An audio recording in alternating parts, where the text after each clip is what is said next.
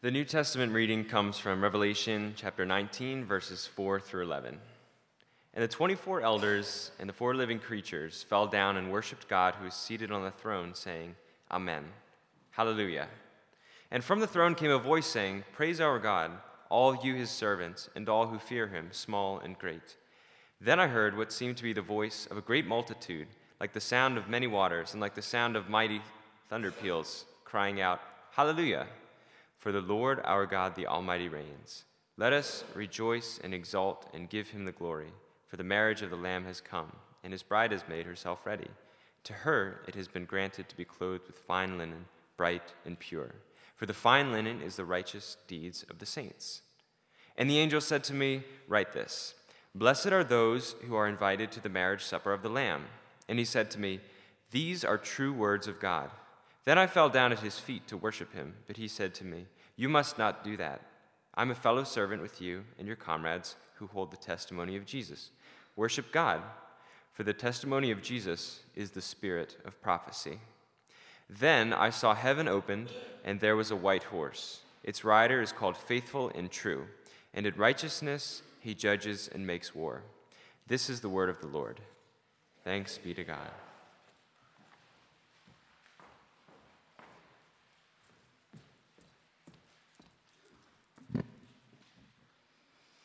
Hear the gospel of our Lord Jesus Christ according to John. When he had gone out, Jesus said, Now the Son of Man has been glorified, and God has been glorified in him. If God has been glorified in him, God will also glorify him in himself, and will glorify him at once. Little children, I'm with you only a little longer. You will look for me, and as I said to the Jews, so now I say to you, where I am going, you cannot come.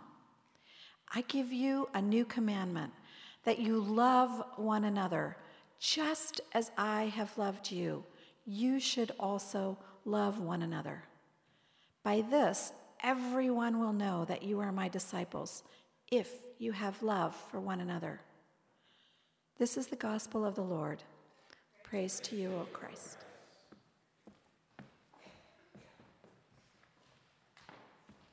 Let's pray together.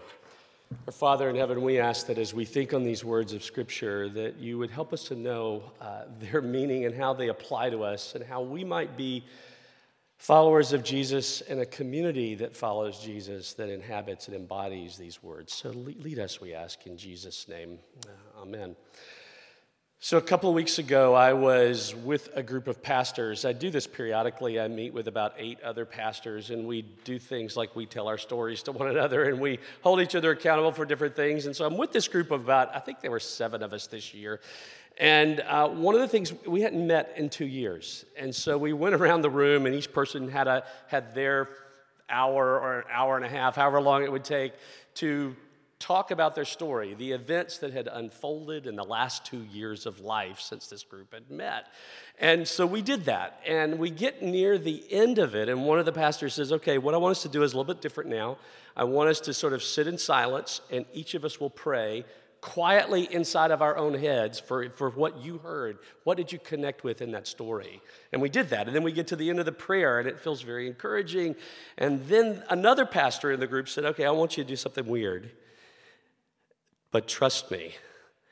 And we're all like, do you trust people that say trust me? I mean, what's going on? This is going to feel awkward.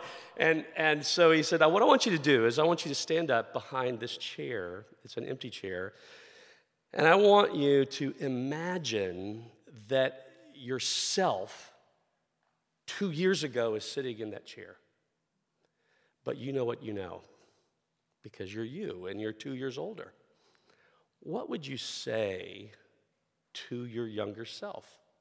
What words would you say to yourself? You know what's about to transpire. You know what's going to happen in your life. What would be the words that you would offer to yourself? And particularly, how would you encourage yourself, right? How would you encourage yourself?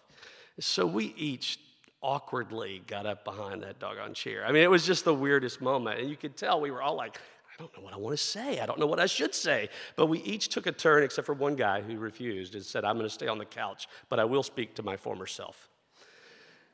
But here's the thing that was so interesting and actually very just really encouraging about that moment is that the words that were said, they were not a pep talk.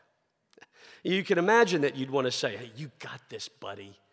You know, all kinds, this is going to happen, but you've got this. But instead, the sort of consistent message that was repeated just over and over again was, God is with you. You're going to come through life, and there are going to be some, really great things. And there are going to be some really hard things. And there are going to be moments when it just feels really chaotic to you, and you're not going to know what to do. But God is with you. God is with you. Hindsight is really an interesting thing. We sort of jokingly say, right, it's 2020. In other words, we imagine that once we get through an event, once we get through some period of life, that we actually see the past a little more clearly. We certainly see things that we weren't looking at or perceptive of in the moment, right? That's how hindsight often works. Not all the time, but sometimes we see things a little more clearly with a different vantage point. And that was what was happening for us. Because in that little moment, each of us was having to think, not when I tell my story, what do I want to complain about? Or not when I tell my story, what is my humble brag?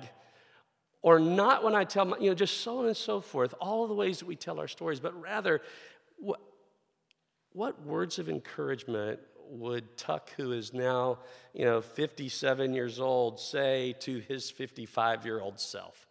What would I say to myself 2 years ago? So here we were saying these words. I share that because I think what we've seen week after week after week is that the book of Revelation functions a little bit like that. It's not our hindsight, right? Because we, of course, aren't living in the future, but God has left the church. Jesus has left the church.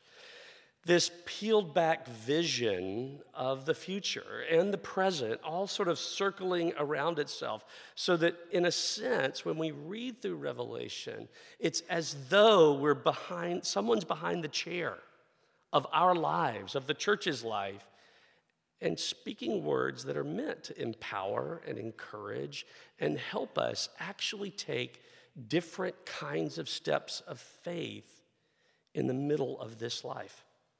That the things that we do, the things that we love, the things that we even believe become shaped by the reality of who God is, God with us. In a moment, think about it. So even just thinking about the week that you've just come through, right? Maybe it's just this last week or the last 2 weeks, right? We've come through a situation in life where some of us have felt despair or discouragement or frustration. Maybe you've had those moments that sort of punctuate those harder moments with a lot of joy and some laughter and some celebration, right? But we've come through the diversity of this past week, right? Where was God in that for you? What would it be like to sort of imagine your life with God behind the chair, sort of speaking these words of comfort that come out of the future? Sometimes in the moment we get stuck, right? Have you ever felt that stuckness where you sort of spiral around a space of despair? Or you spiral, right, around a space of cynicism even, or maybe it's a space of success, right? And so you're spiraling around personal sense of arrogance and accomplishment, right? It's all about you and you've just done it all, right? But we get stuck in these very broken ways of living out our humanity, of sharing our humanity with our neighbor even. And Revelation, in a sense, takes us behind the chair so that we hear words that strengthen and encourage and buoy us for life today and life tomorrow differently, so we walk by faith. We sort of hold on to the reality of who God is with us in the midst of life so that we live relationally differently with one another. You live in the space of your vocation a little bit differently because you're acknowledging that God is present to your life, not absent to your life.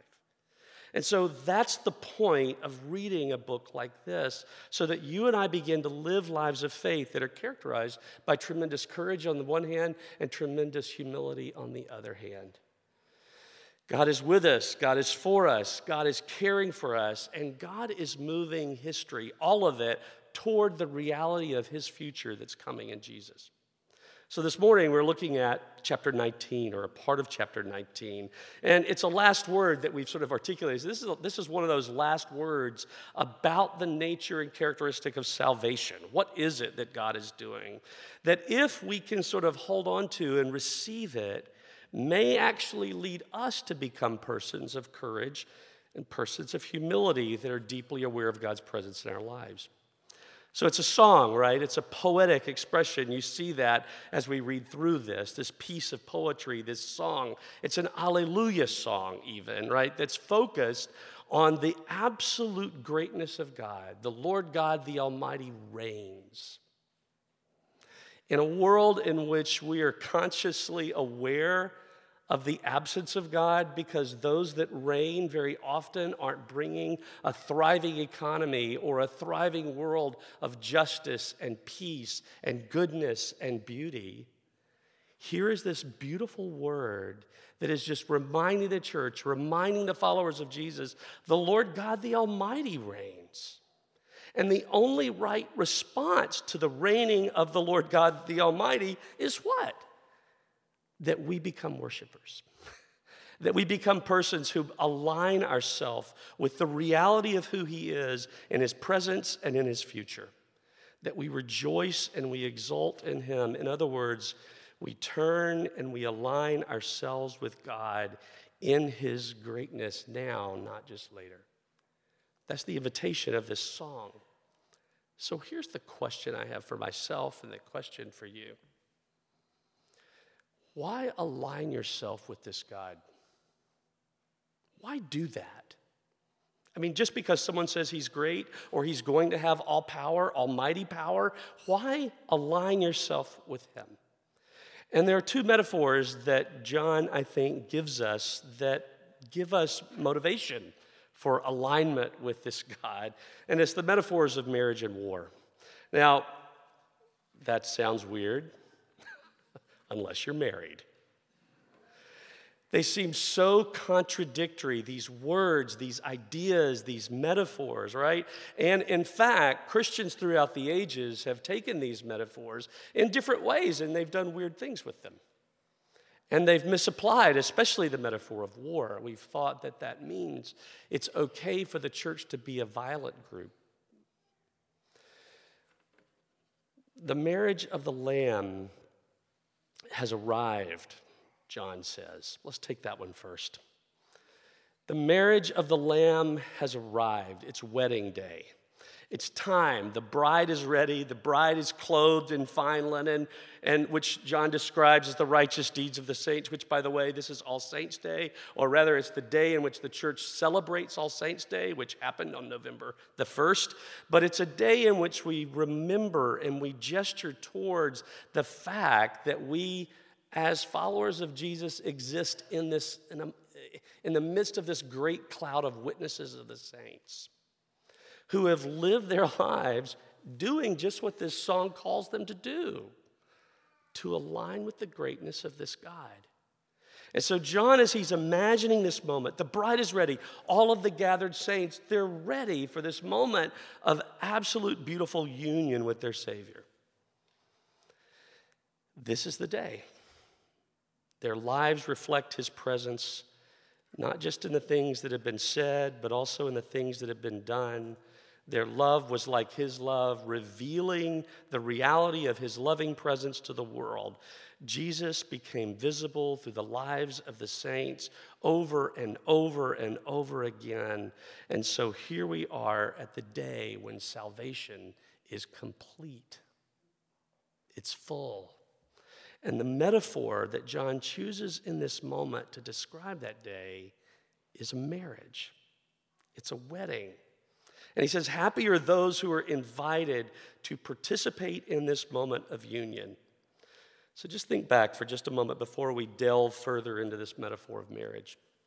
The last few weeks, We've been looking at chapters in Revelation that describe not beauty and glory, but catastrophe, right? They tell us, they take us into sort of this visceral experience of the evil that is in our world. That's not something that's hard for most of us to wrap our minds around these days. The news is filled with events that describe experiences in the world today and in our own country that can only be described in reference to a word like evil.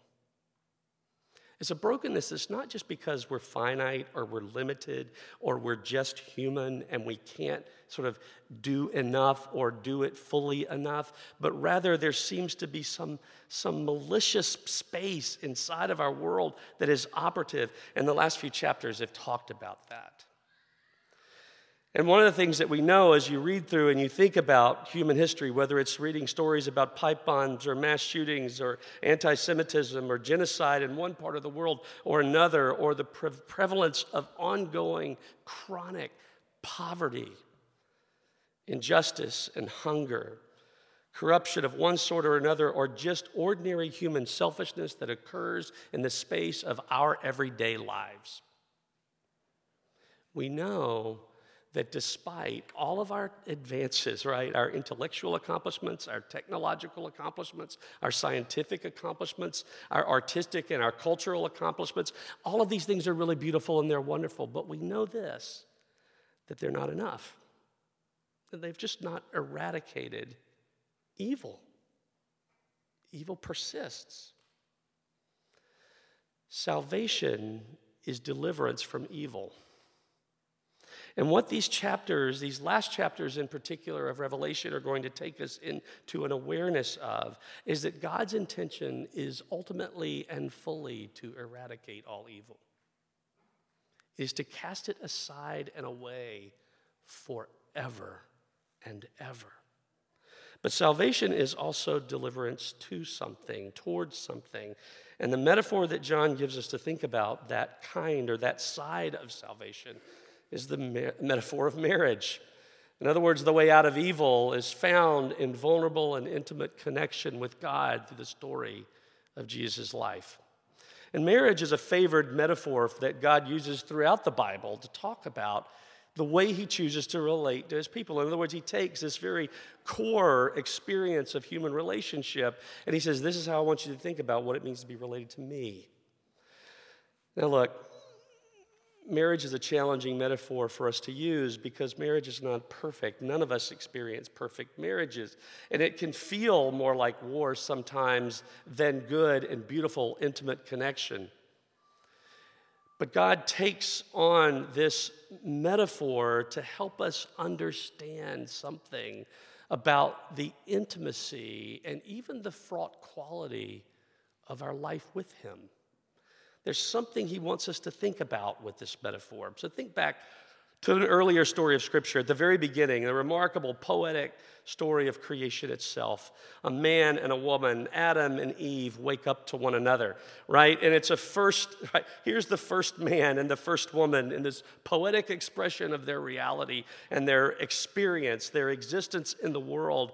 And however, right, and by the way, this is poetry written in a patriarchal age, right? We need to acknowledge that as we think about the poetry of the Bible, or particularly these older texts of Scripture, but it's written right there in the midst of patriarchal society. But here's the most beautiful thing about that, is that the experience, there's an underlying mutuality that is experienced and expressed.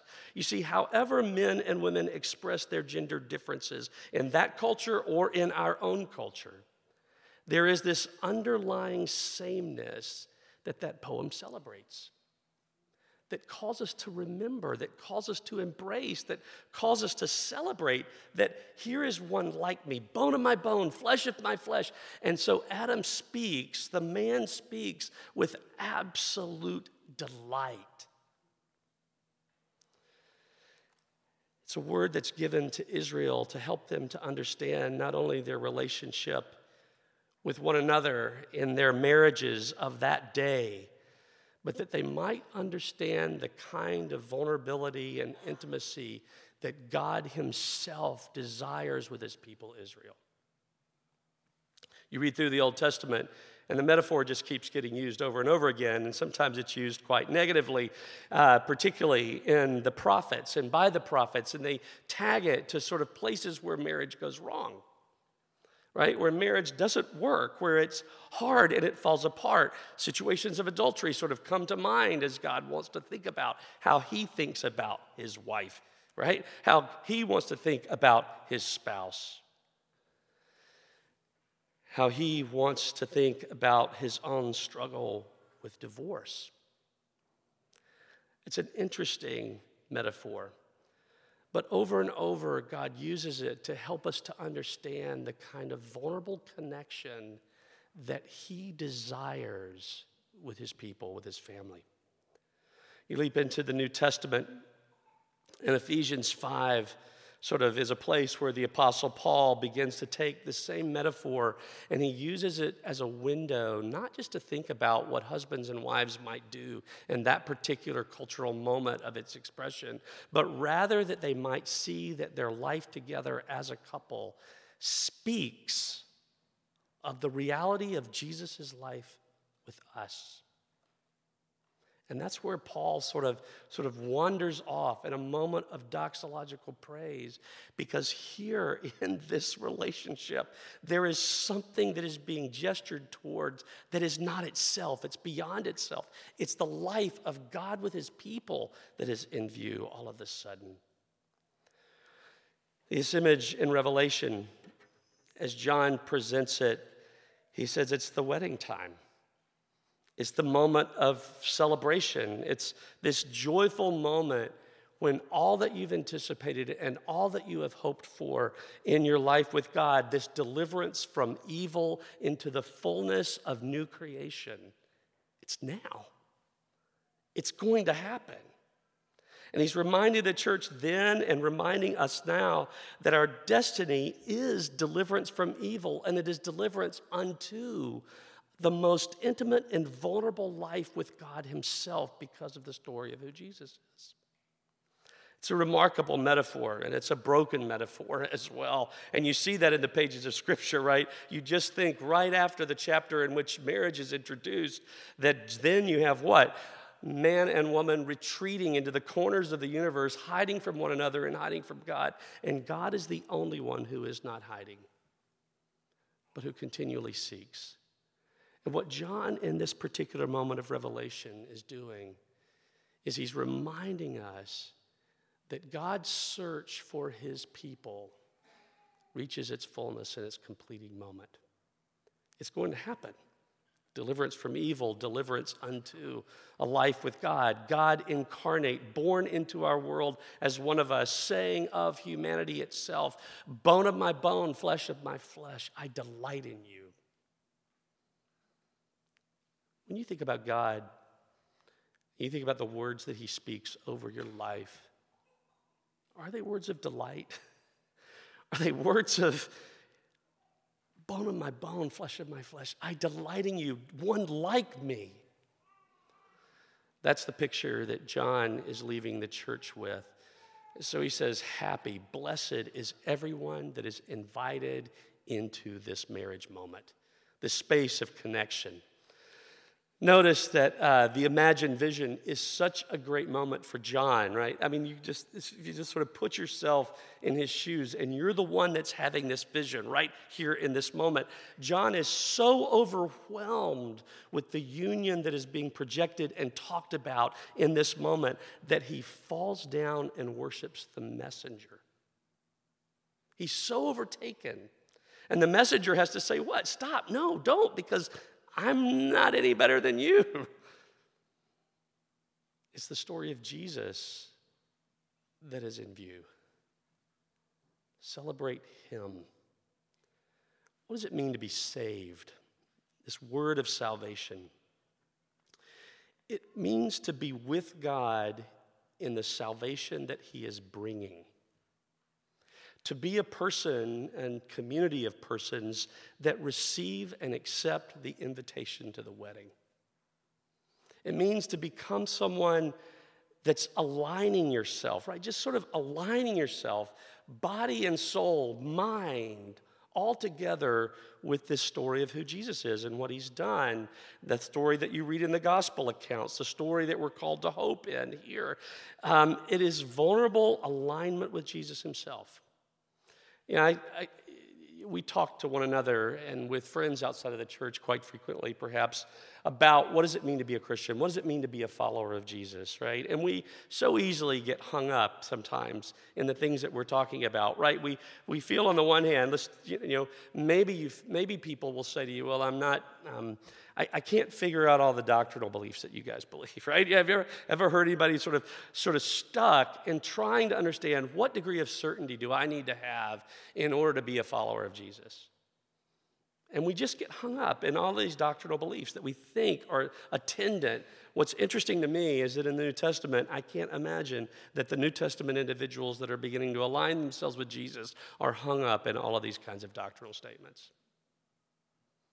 They're rather confronted with Messiah, who is living and loving God and loving neighbor in such a way that leads to his death and then resurrection. And they're just simply having to respond to him relationally. Sometimes we get hung up in the church, especially about what it means to be a follower of Jesus, around questions of moral mastery, right?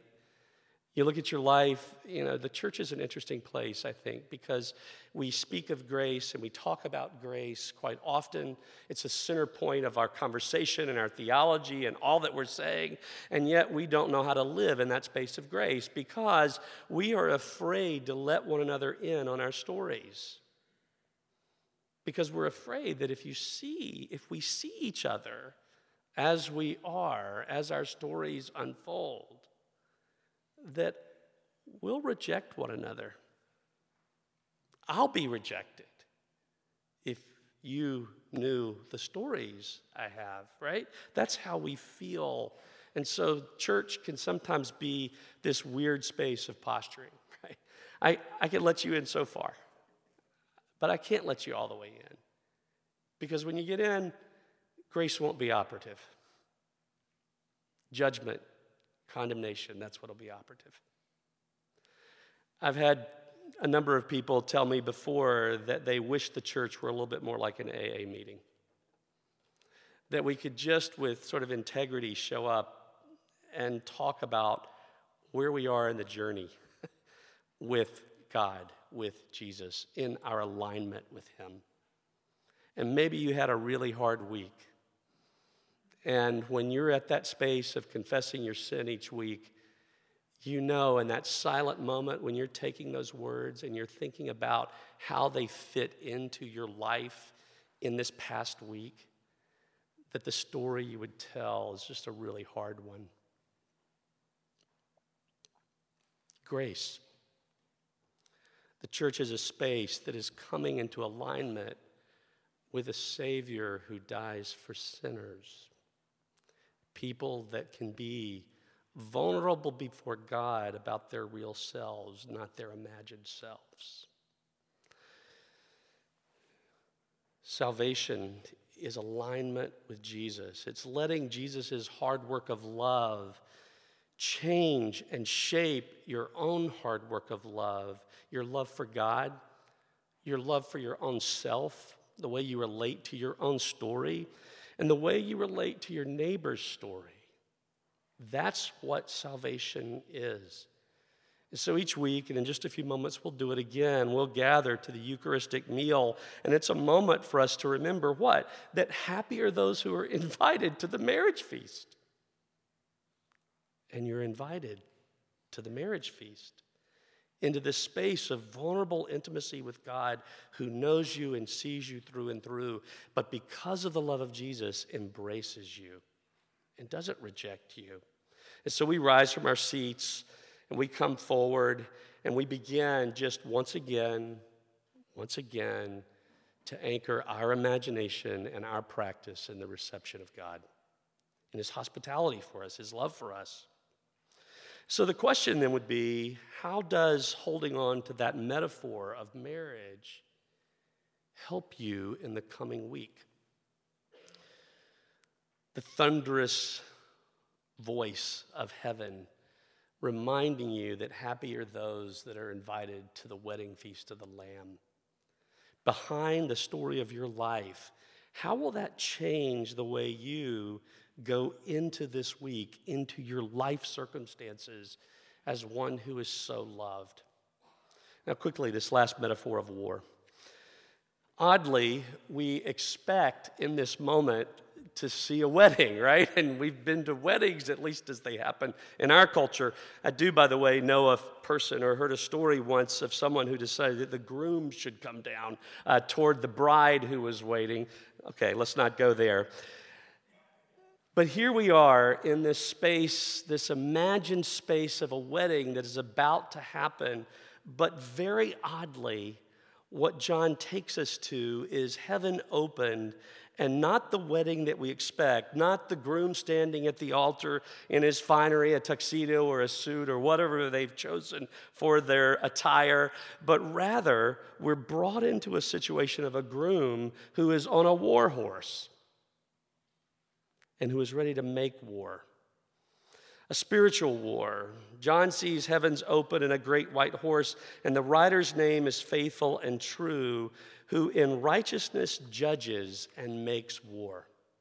Now look, this is where the church has so often gotten hung up and so often missed the point, and we just replicate the Apostle Peter's problem in the Garden of Gethsemane when he reaches for his sword when the soldiers come to take Jesus, and he hacks off the ear of a servant.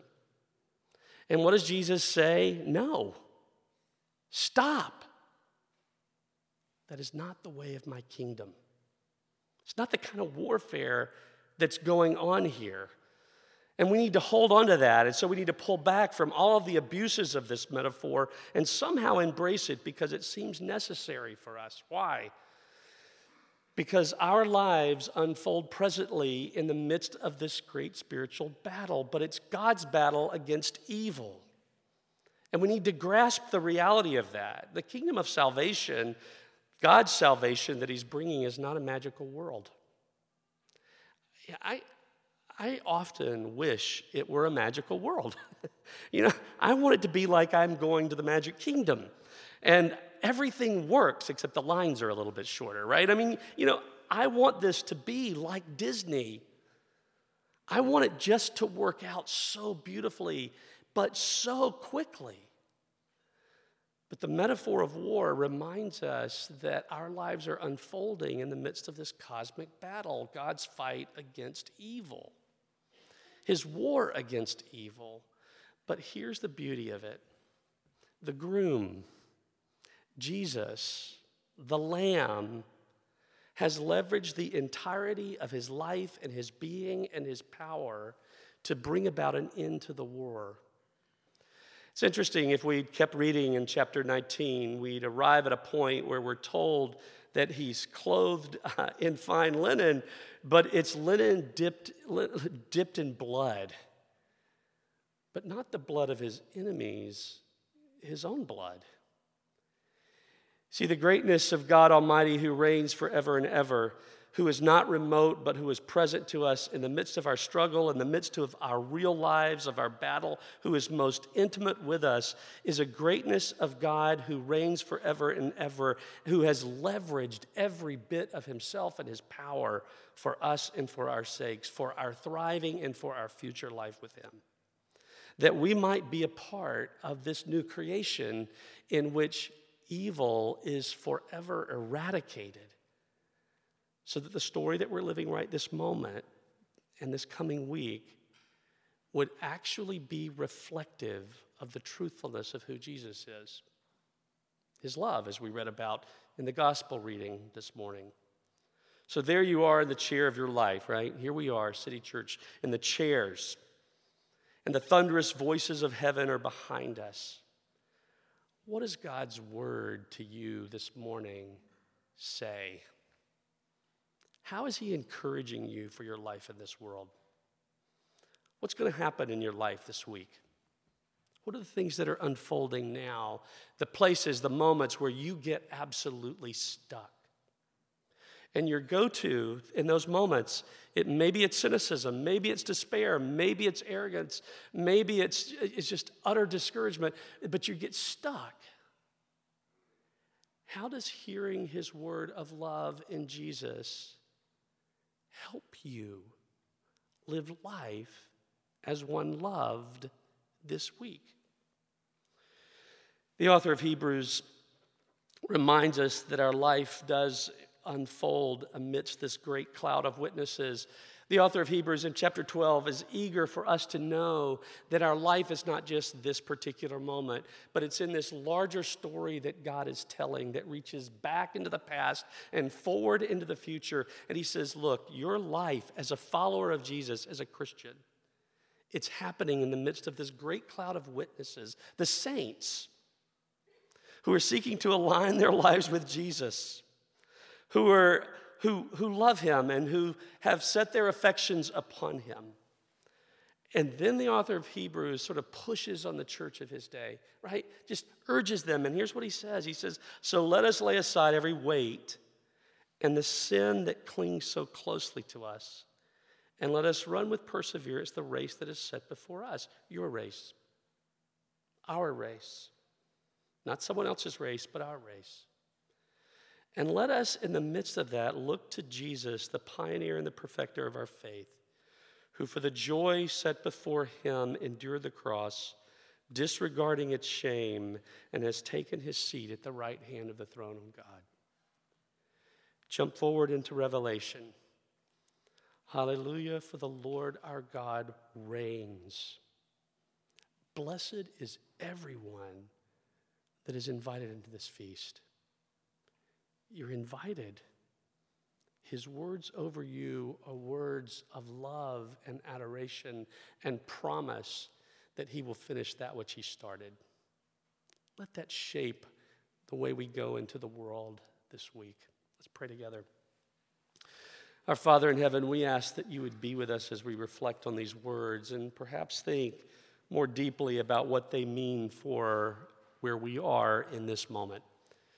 The questions we have, the uncertainties, the fears, the discouragement, the joy, the laughter, the sorrow. Would you meet us, Father, Son, and Spirit, and would you lift us into this space where we hear your voice and we know your word over us is a word of love and a word of power, that you will finish that which you've started. Be with us, we ask, in Jesus' name. Amen.